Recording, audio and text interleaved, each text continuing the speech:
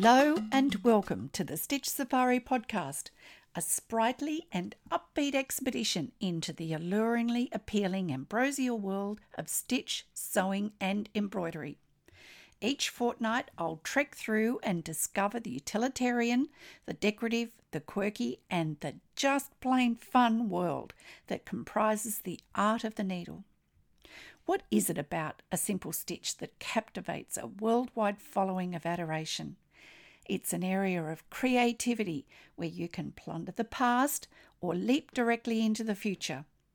In a world where so much emphasis is placed on fast cars, fast food, fast fashion, and even fast technology, this is one area of endeavour where the complete opposite is its unique appeal. The slow stitch movement can attest to that. So together, let's savour this rewardingly sustaining world of embellishment, adornment, construction, repurposing and ornamentation, one stitch at a time. My name's Cathy Jack Coupland and I'm the Stitch Safari Expedition Leader. I'm an Australian textile artist, teacher, judge, blogger and stitch enthusiast whose work in contemporary machine stitch became my business.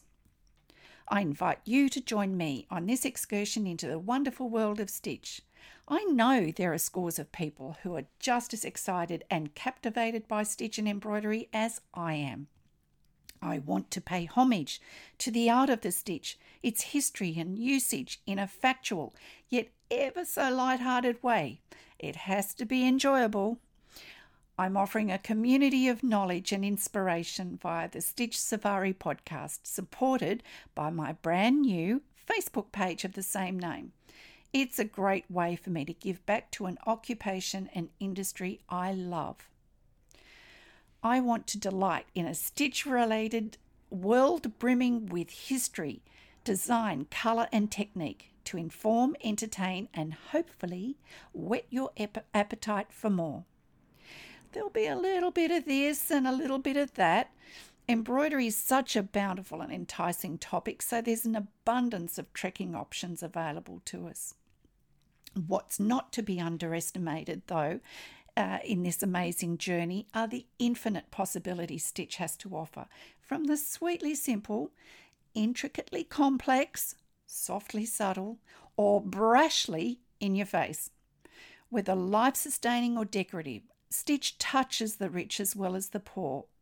From world royalty to fashion catwalks, from ecclesiastical robes and regalia to the latest millinery modelling, right up to beautiful cultural textile work. Stitch has the ability to evoke emotion and memory, leaving evidence of our existence and identity. And let's not forget the input of a stitch-related lexicon, along with the amazingly beautiful myths and legends from all around the globe, right down to the quirky customs and even, sometimes silly, superstitions. It's not the call of the wild we're dealing with here on this safari, but the age-old primal call of the needle. Bear with me while I travel back in time to prehistory. Imagine huddling in a wind-blasted, icy cold cave. Outside it's sleeting. The noise bounces off the damply, darkly sheltering walls. But there's a resource right there just waiting to be utilised. And I'm talking about the animal skins left over from meal prep. It's not a huge stretch to see how our paleo forebears joined the dots to cover their bodies with these animal hides. They needed to keep warm to survive, and that's what life was all about for them, survival. I do the same, believe me. But the amazing, life-changing revelation here was the development of a small implement with an opening or eye at the top, allowing some form of sinew or something that could be termed as thread to pass through.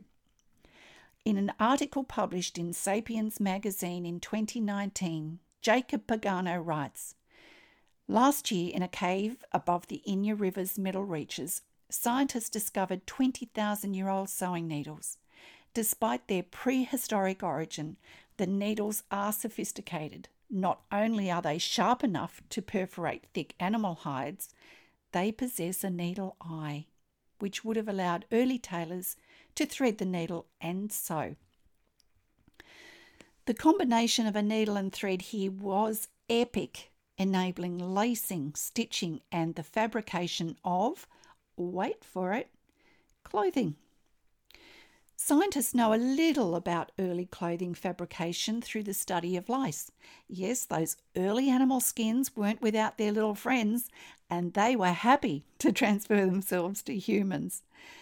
The evolution of the sewing needle as we know it appears as far back as 45,000 years ago in Siberia and China, and that makes perfect sense because it can get so cold there. Skins plus needle and string or thread equals clothing and warmth. It's a simple equation for survival when you really think about it. So what's changed now I'm back in the present day? A ton of technology would be the simple answer. However, no matter how hard we try, we can't get past the fact that a needle and thread is still used to this very day. And that simple act of stitching and embroidery would definitely be recognisable by our paleo ancestors. Now that's pretty amazing. And believe it or not, they wanted to look good too. Francesco D'Erico, an anthropologist at the University of Bordeaux in France, states, "Many of the needles we discovered were not simply used to manufacture clothes, but for embroidery and ornaments. There was an aesthetic role." So just stop here a moment and imagine, in a life of survival for the fittest, Paleo Man and his mates took the time to sit and decorate their clothing with stitch. We really aren't doing anything different now, are we? So with all the technology in the world, we're doing pretty much what our paleo forefathers did almost 45,000 years ago. Perhaps stitch became a valued and valuable art form for them, a way to communicate some sort of order or hierarchy within their groups and tribes. And just like us, they wanted to look good too. Even Paleo Man understood the power and beauty of a single stitch, repeated over and over and over again. This Stitch Safari Odyssey will comprise the art of both hand and machine stitch, touring across contemporary and traditional techniques and innovations. Nothing's out of bounds here as I trek through the rich bounty stitch has to offer.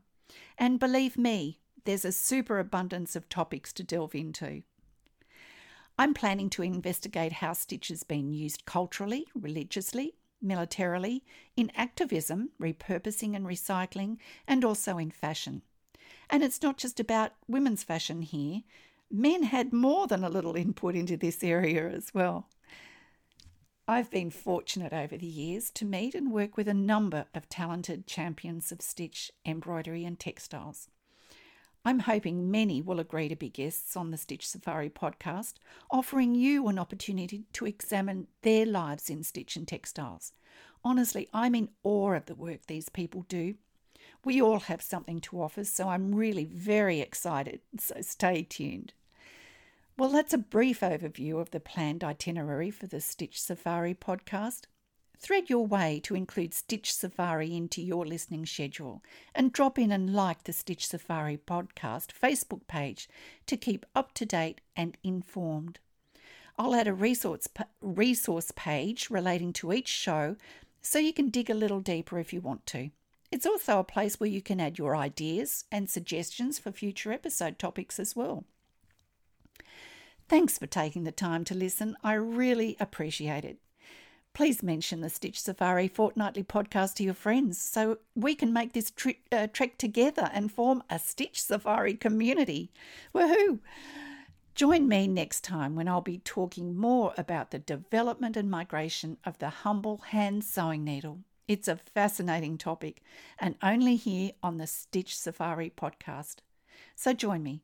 I'd love to have you on board. Until our next Stitch Safari, why not pick up a needle and thread and revel in the pure pleasure and mindful gratification only stitching can offer? And say hi to our paleo ancestors. Okay, bye for now.